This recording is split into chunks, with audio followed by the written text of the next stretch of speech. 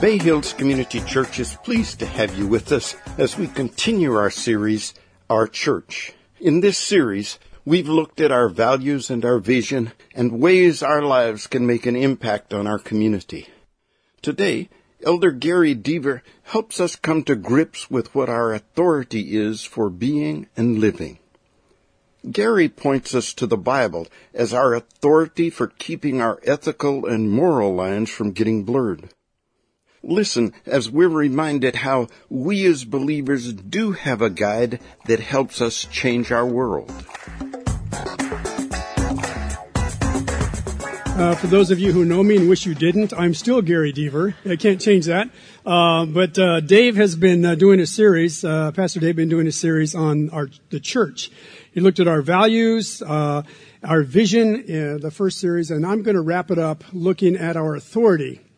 And so we're going to look at basically the Bible, because the Bible's our authority.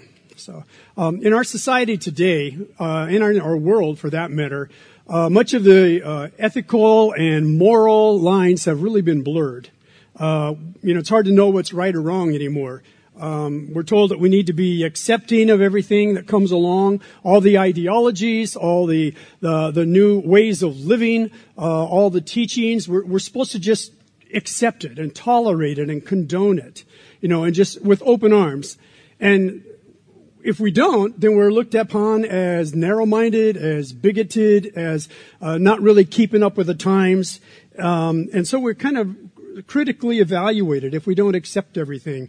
And sometimes the real problem is if we don't have any kind of real objective guideline, we find ourselves kind of, well, should I accept this new teaching, or should I go along with this idea, or what about this moral change that's going on? So we find ourselves sometimes in a quandary and somewhat unstable if we don't really have an objective guide or a playbook, if you will, of how we should really live. But I'm here this morning to tell you that as believers, as Christians, we really do have an objective guide. We really do have a playbook. It's called the Bible. And we need to really look at that as it is, in fact, truth and God's Word. We have this objective truth because there's nothing more important this morning to you and throughout your life as what you believe about the Bible, how you use the Bible, how you allow it to penetrate your lives. That is crucial to your life. We have to ask ourselves really 4 basic questions. Number 1, do you believe the Bible is God's Word? Number 2, if we believe the Bible is God's Word, do we read it? And number 3, if we read it, do we understand it? And then, most importantly of all, if we understand it, do we live and obey what we understand? See, I'm convinced that our problem is really not that we need to know more about the Bible necessarily. We just need to practice what we already know. There's people who know tons and practice ounces. And sometimes if we're not careful, we can find ourselves in that same situation. There's a lot of opinions on the Bible, a lot of things out there of what the Bible is. Is it really God's Word? Is it written by men? Is it written by God? Should we take it literally, or should we just spiritualize everything? And there's a lot of opinions, a lot of ideas. The George Barna Group did a survey, a few surveys, and I want to show you some of the results here. This is looking at some unchurched Americans, ages 18 to 29, so the millennial group, basically, on what they thought about the Bible. 45% thought the Bible was just a book of stories and advice compiled by men. That's all they thought of it. Just good stories, nice little stories. David and Goliath, Jonah and the whale, and all that. 27% of that group thought that the Bible was actually inspired Word of God, whatever that meant. They didn't really qualify what they meant by being inspired. Maybe it just made you feel good. So that was kind of inspired.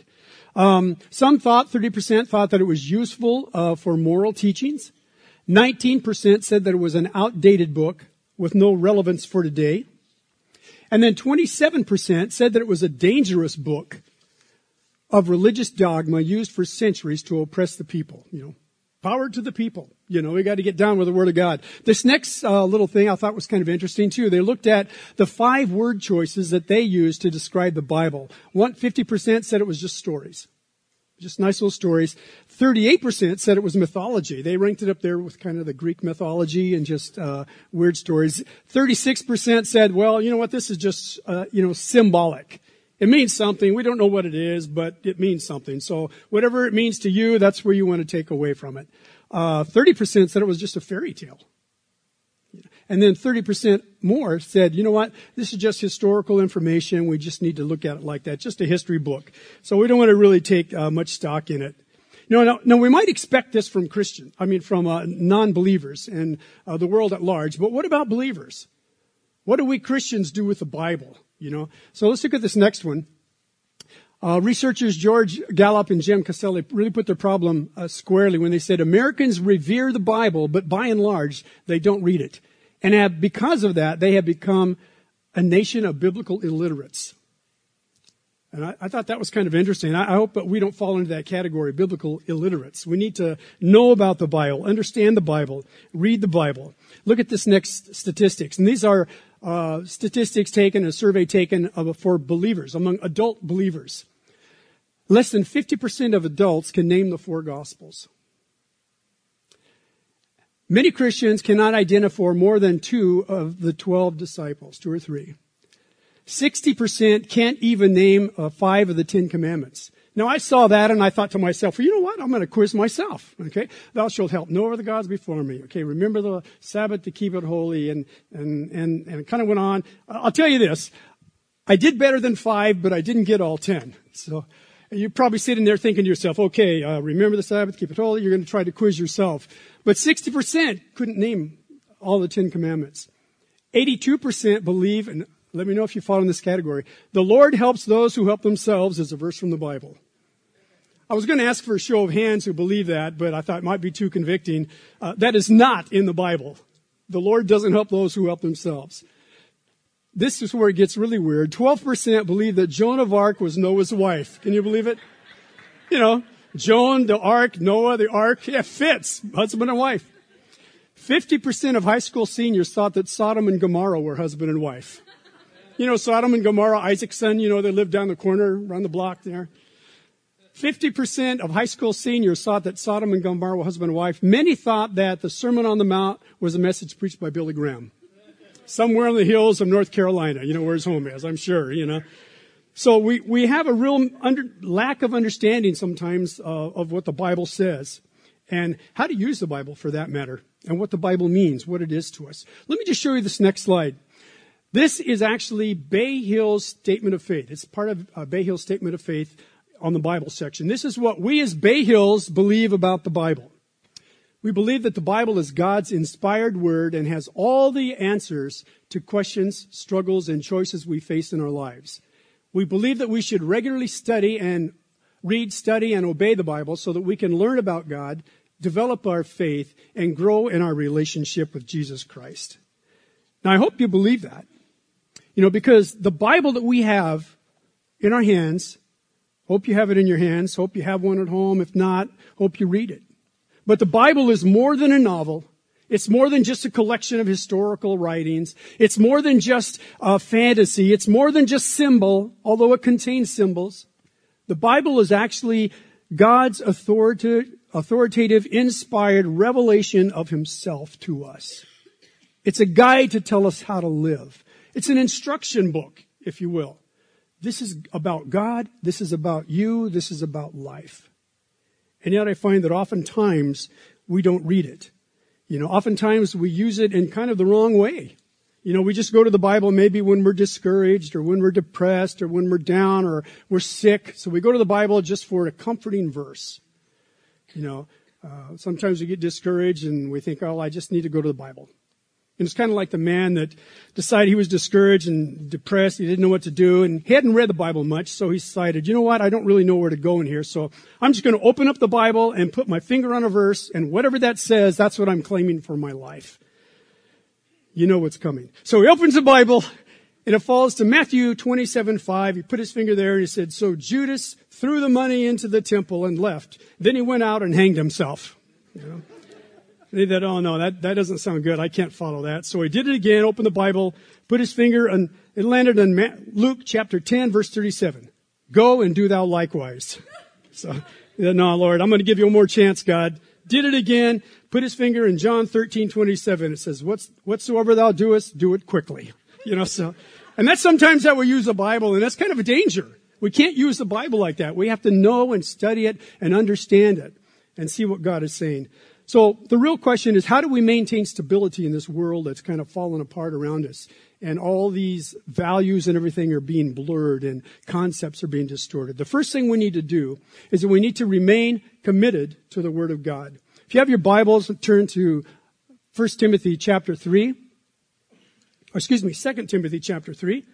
And it says this, "But as for you, continue in what you have learned and become convinced of, because you know those from whom you learned it, and how from infancy you have known the Holy Scriptures, which are able to make you wise for salvation through faith in Christ Jesus." Now, I want you to notice right away that he says something in the beginning. He says, "But as for you." Now, when you see something like that in a verse, it kind of means that, well, you have to go back to what was said before. But as for you. And Paul is really contrasting in verse 13. It's not in your notes, nor is it in the slides. But let me read this. Verse 13 says, while evil men, he's talking about end times things and all that's going on. And he says, but while evil men and impostors will go from bad to worse, deceiving and being deceived. But as for you, I want you to continue in what you have learned. The word continue is a real strong word. It means to abide in something, to lay hold of it, to stay true to something, to not go on from where you have been founded. It's like a foundation. Be committed here. Continue in this. Paul's telling Timothy, and he's telling us, be committed to the Word of God. Don't go beyond that, like the men in verse 13. And he uses the word here, he says in verse 13, that they go on. And that means that they've progressed beyond what they knew to be true. They left the foundations of the teachings of the Word of God, and they've gone on, and they've proceeded, and they progressed beyond where they should. Now, there's a lot of things that we can look at about progression that, it may be all right to progress. And in our society, everything is progressing. In the world, we see it in electronics. They came out with computers, and they came out with iPads, and I don't know if you see now they have iWatches. It's like the Dick Tracy thing where you can look at your watch and you see everything. They actually have that now. I don't know if you've seen them. It's amazing to me. They have iWatches. It's true in the area of science and medicine. Years ago, I used to work as an operating room technician. Basically, it's a fancy name for a tool man. The doctors say scalpel, I'd hand in the scalpel, clamp, I'd hand in the clamp, sponge, I'd hand in the sponge, But I like to say operating room technician. It just sounds so much better than tool man. But in those days, I did a lot of surgeries from craniotomies to toenails. But I remember doing cataract surgery. And in those days, cataract surgery, it would take about 2 hours to do this surgery. And the patient had to be totally motionless. And they put big sandbags beside on each side of their head. And they couldn't move. And the room was dark, so the doctor could see through the microscope and all that. And I'm tool man. I'm sitting here. I'm trying to pass clamps. It's all dark, and I just ate lunch, and I'm about ready to fall asleep. But it would take 2 hours. Nowadays, it takes about 15 minutes. In the first post-op day, you're probably out playing tennis again, practically. Things change rapidly. And we see it in the area of fashion. Fashions change, as we know that. We see it in health. All these exercises, you see all these infomercials of all these health exercises. The newest, greatest thing that's going to help you lose 30 pounds and, look like The Rock. It's just not going to happen for me, But, we see all these changes and all the things that are progressing. And it's okay to progress in these things. It's okay to adopt whatever's going to make your life easier and better for you and all that. But there's certain areas, there's one area specifically that we shouldn't change in. And that's our moorings in the Word of God. How we view the Bible. How we allow it to change our lives and control us and direct us and guide us, Because if we don't, we can be very dangerous. There's actually 3 reasons Paul says why we shouldn't allow ourselves to go on from this, that we should be committed. The first reason we should be committed to the Word of God is because of the character of our teachers. Notice what he says. Continue in what you have learned and become convinced of, because you know those from whom you learned it. Now, Paul is specifically talking to Timothy, and Timothy had a real great upbringing in the sense that his mother, Eunice, and his grandmother, Lois, were godly women. They taught him the scriptures. They communicated the word of God to him. They taught him about God and how great he was. And he says, you know what? You've learned it from these people. You know their character. Now, all of you, I don't know, you may not have had a great godly upbringing. Maybe your parents were not the best parents. But you know what? We all have someone in our lives that had impact on us for God. That's probably why we're here this morning. Maybe it was a friend. Maybe it was a coworker. Maybe it was your mother, your grandmother. In my case, my grandmother had a great impact on me. She was a godly lady. And I kept looking at her life. And and I thought, well, you know what? If God can really change her life and do that for her, maybe he could do something for me. Because I definitely needed help. And that's the same thing you look at. And that's what Paul is saying here. Look at the character of the teachers. Look at the character of the ones who communicated the word of God to you. Who said, you know what? We have a great church here. You need to come. You need to see what God can do in your life. And that's the impact that you'll have on your job. That's the impact that you can have with your neighbors. As you live God before them, they see your godly character. And in fact, you're the only God that some people actually see. You're the only Jesus Christ that some people actually see. And when they see your life and your behavior before them, and it's good and it's wholesome, you don't laugh at the same jokes they do. You don't tell the same bad stories that they tell. You don't cheat on your taxes like they do. You operate by a higher level than they do. Then they start to notice that about you. They start to say, maybe there's really something different about you. And it's because of your character. And that's what Paul tells Timothy. One of the reasons you need to stay committed is because you want to think back on the character of those who taught you. See what they did and how it changed their life. The other reason we need to stay committed is because of the divine nature of Scriptures. Notice what he says. How from infancy you have known the Holy Scriptures. There's a lot that can be said about teaching your children when they're young. In fact, Deuteronomy says that. When you raise your children, you're training your children, teach them about God when you're walking along the way, when you're eating dinner, when you're going to bed at night. Let your whole behavior, your whole manner of life reflect God. And there's something unique about the Scriptures because he says here, from infancy you have known the Holy Scriptures. And this is a term that really reflects the supernatural aspect of God's Word. This is not just a normal book that you buy at the store and you pick up and you read once in a while. This is actually a book that actually contains God's words, God's communication to us. There's a divine characteristic about the Word of God. And then thirdly, the thing that we should do, reason we should be committed to the Word of God, put the slide up there, the wisdom of the Scriptures.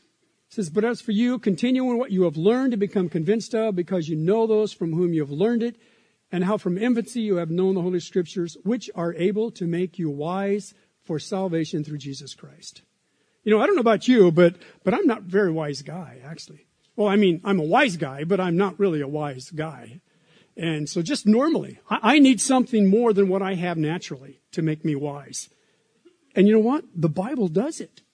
The Bible can give you wisdom and give you the ability to understand things and to grow beyond your normal wisdom. Because the Bible contains the wisdom of the ages. It contains God's wisdom.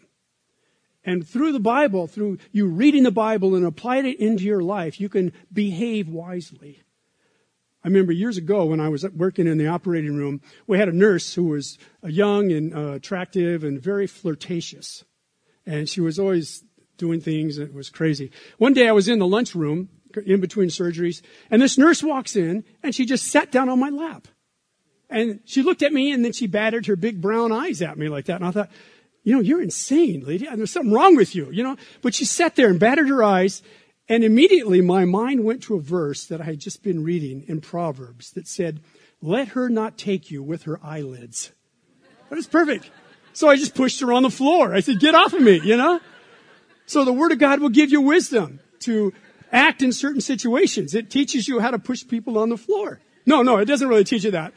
But the Word of God, the point is it gives you wisdom. It gives you understanding. It helps you to be wiser than you are. So we need to stay committed to the Word of God because of the wisdom that the Scriptures give us. The next thing I want us to note about the Bible is that we need to recognize the authority of the Bible. This verse in 2 Timothy 3:16 says, all Scripture is God-breathed, and it's useful for teaching, for rebuking, for correcting, and training in righteousness. Notice this, so that the man of God and for the woman of God may be thoroughly equipped for every good work. The Word of God is important for us because it's inspired. It's God-breathed. Some translations use the word inspired. It's really not inspired because inspired means to breathe in something.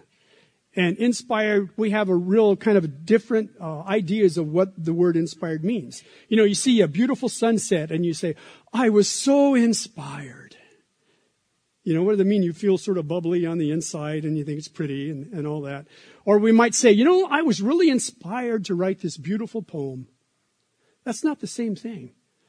This word actually is two Greek words. One means God and the other means breathed.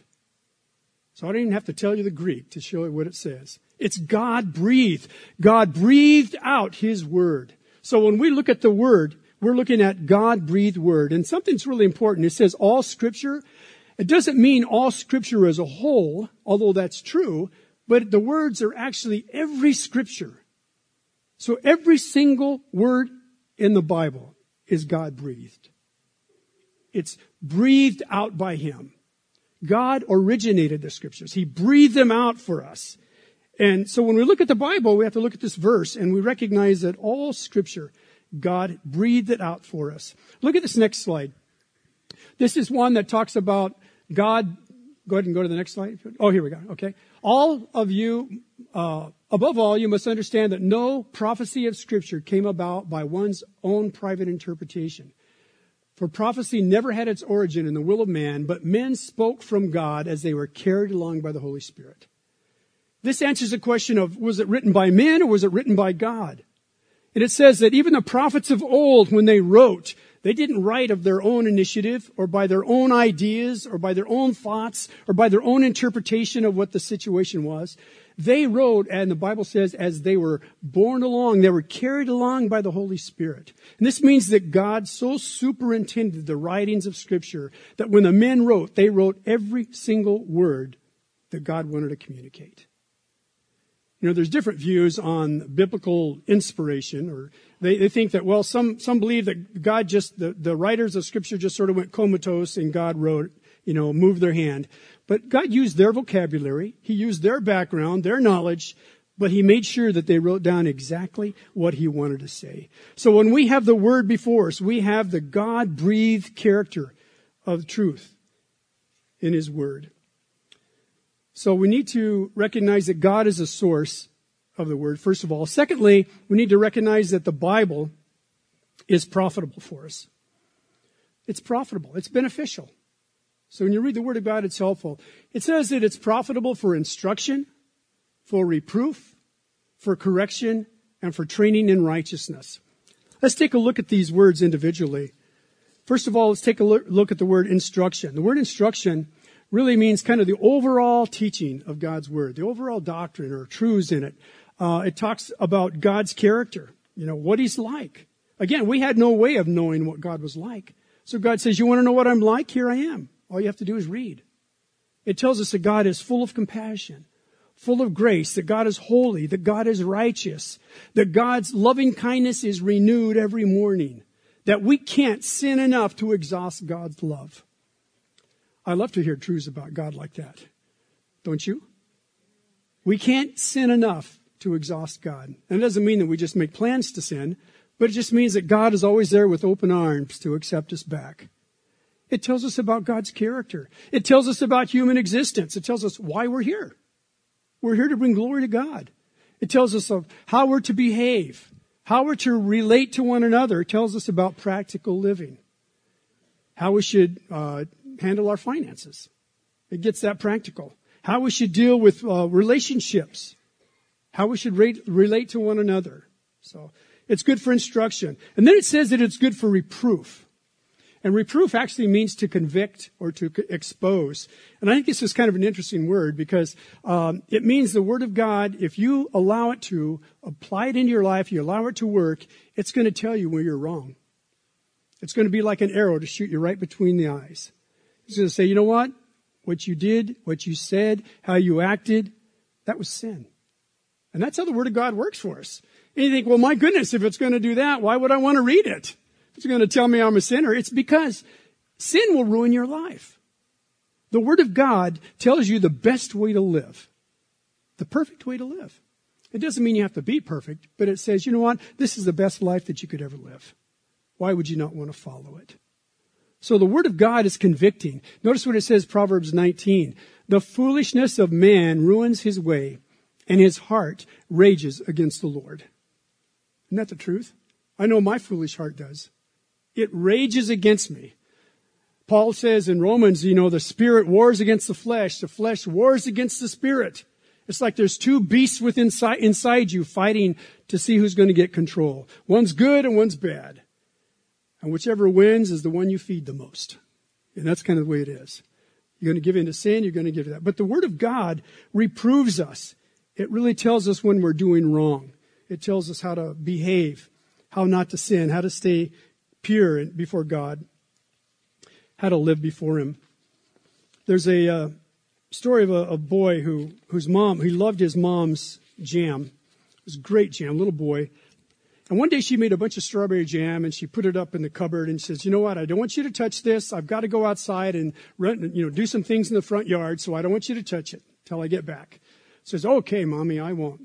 So he stood there for a while, and then he did pretty well, and then he resisted as long as he could, and so he just couldn't stand anymore. So he pushed a chair up by the counter, climbed up on there, opened the doors, and he reached in and he started grabbing the strawberry jam. Yeah, it's yummy, it's good. And finally he heard his mom coming back.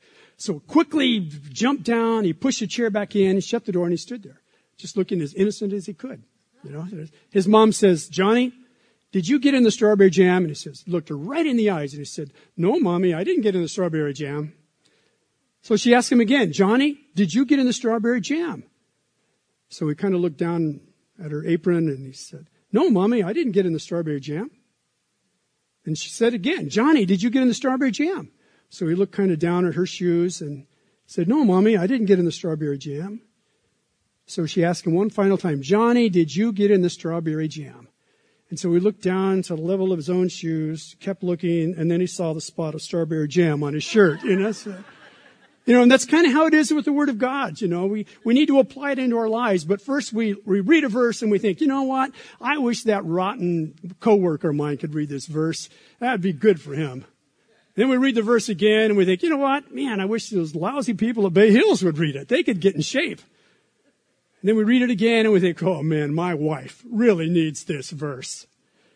And then we read it again and we finally look down at our own shirt and we say, you know what? I need this verse in my life. I need to change. So we need to allow the Word of God to work in our lives and change us so that we become better, so that we grow, so that we mature. The Word of God is alive. Notice what he says in Hebrews 4.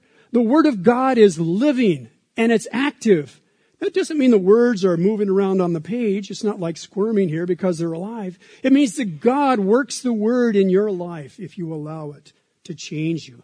He said it's a living and active, and it's sharper than any two-edged sword. It penetrates even to the dividing of soul and spirit, joints and marrow, and judges the thoughts and attitudes of the heart. I don't know what your attitudes are. I don't know what you're thinking this morning. But you know what? God does. And the Word of God is able to penetrate even to the depths of your being. So it says, you know what? I know how you're living. I know what you need in your life. And I can change you. That's the beautiful thing about the Word of God. It's able to change us. It's able to move in us and develop us as we should be. And that's our next word. Notice what he says finally. Not only is it good for reproof, but it's good for correction.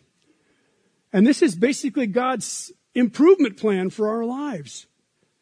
You see, conviction or reproof will knock us down. But the Word of God is also able to stand us up again and correct us. And make the changes where we need to be changed. Cause the growth that needs to be done in our lives. It helps us to get right with God. When you first came to Christ, the thing that you really had to understand, first of all, you may not have been able to quote the verse, but you had to know that Jesus Christ died for your sins. That he was buried, that he rose again on the third day, according to the Scriptures, so that you could be saved. That's the gospel. That's what you need to believe in order to be saved. If you're just here and you think, well, this is kind of a fun place, we've got hip tunes and good things, and this is really cool at Bay Hills, you're not saved. You need to understand that Jesus Christ died for your sins, was buried, and rose again. He didn't just die for you. You think, well, I'm a pretty good person. Somebody should die for me. No, he died for our sins. That's what getting right with God does. The Word of God helps you to get right with Him because you see it. You understand the verse and you say, you know what? Jesus died for my sins. And if I believe that, I can go to heaven and be in His presence. It also helps us to become restored to fellowship. Once you're a believer, it doesn't mean that you're sinless. Right? I'm close, but I'm not there yet. I'm just kidding. Nobody's sinless, right? None of us are. Any of us got it wired together. We all need the Word of God. And the Word of God helps us to know how we can be restored to fellowship. It also helps us to become reconciled to others. A lot of times we have bad relationships with people. Maybe it's a family member we've fallen out with, or a friend, or a coworker or something. We just have a bad rub. But the Word of God tells us, you know what? I know how to do that. I know how to blend you back together and help you to be reconciled to others. And it also helps us to overcome harmful habits, those things that are destructive to us, that can really be harmful for us and destroy us and not be good for us.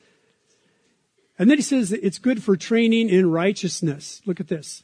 It's good for training in righteousness. And he goes on, he says, so that the man of God may be completely equipped, furnished for every good work. So it's good for equipping us, outfitting you for what you need to know in life, so that you can behave properly, so that you can behave in a way that's going to be beneficial to you. It's good for knowledge, so that we can know and grow in understanding of God's Word. It's good for stability. We're talking this morning about stability. The Word of God gives you stability and helps you to operate in a way that will be far above all your coworkers and all those you know if they're not living for God. It gives you stability. And then it makes it possible for us to be involved in service so that we can serve Him and follow Him. One of the great verses I like is next in Ephesians. It says here, for by grace, it is by grace you have been saved through faith, and this not from yourselves. It is a gift of God, not of works, so that no one should boast. But he says, for we are His workmanship, created in Christ Jesus. And we love that. We're God's workmanship. The word workmanship actually comes from a Greek word where we get our English word poem. It's poema. It means we're like this beautiful work of art that God put together. We're His workmanship. And he says, created in Christ Jesus to do good works, which He prepared in advance. God prepared in advance for us to do. Do you know God has already mapped out good works for you to do? And he says the Word of God will equip us if we allow it to work in our lives and become what He wants us to be. So let me ask, in conclusion, let me just put this up. How do we remain stable in an unstable world? First of all, we have to remain committed to the Bible. We have to read the Bible. Meditate on the Word of God. Part of the problem sometimes when you read the Word, it's kind of like looking in a mirror. You see a spot on your face and you go away and you get busy with something else and you forget to clean off the spot. That's how we treat the Word of God a lot of times. We see, well, boy, I really need to change in this area. And we don't really think about it. And we go on and then we don't change. We need to meditate on the Word of God. And we need to memorize the Word of God. Set Scripture to memory. It's really helpful. Like I push the nurse off on the floor. It helps you to memorize the Word of God. And then we need to practice what it says. So it's not enough to just know tons. You need to practice tons. You need to put it into your life. You need to grow by allowing the Word of God to take root in your life. As I close this morning, I'd like to do something kind of weird, kind of different. I want us all to stand. So if you would stand with me, please. And I'm going to ask you 4 questions. And if you agree, I want you to say out loud, I do. Okay? So let's do a test run. Do you know that you're in Bay Hills Church? All right, good. That's what I'm here. Okay, so now we're going to start the test here. Do you believe the Bible originated from God? Do you believe that the Bible is God-breathed and true? Do you believe the Bible reveals the message of salvation through Jesus Christ? And then lastly, do you believe that the Bible is able to equip you to serve and please God? Good.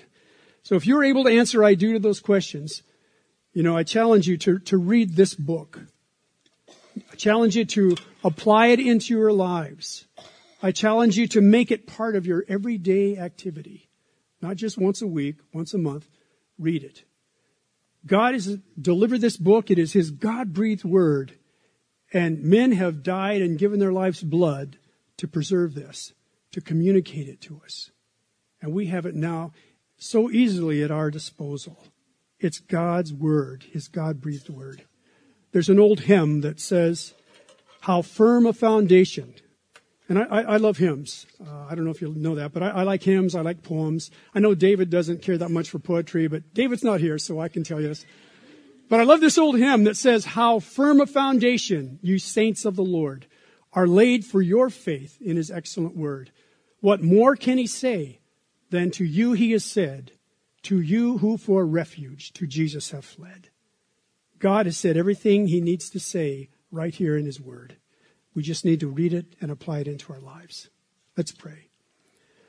Our Father, we thank you this morning for your wonderful word, because it is your God-breathed, God-communicated, God-inspired truth that you chose to show us who you were, what you're like, and how we can be like you if we allow your word to take root in our lives.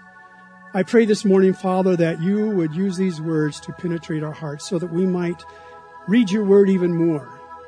I found it convicting even in my own life that I take for granted so often your word. Let me not do that. Let me not read it like a storybook or like a novel or like something that I just have to put in time with so I can say that I read today. Oh, Father, I pray that your word would penetrate my life and the lives of all your people here. Teach us, Father. Guide us. Change us as we become more and more like Jesus Christ. I ask this in Jesus' name. Amen.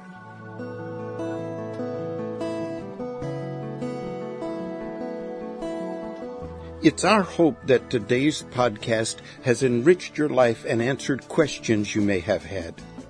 If you'd like more information about what was said in this podcast or about Bay Hills Community Church, you can reach us on the internet at www.bayhills.net. Bay Hills, located in El Sobrante, California, exists to help everyone take their next step closer to Jesus. Thanks again for listening.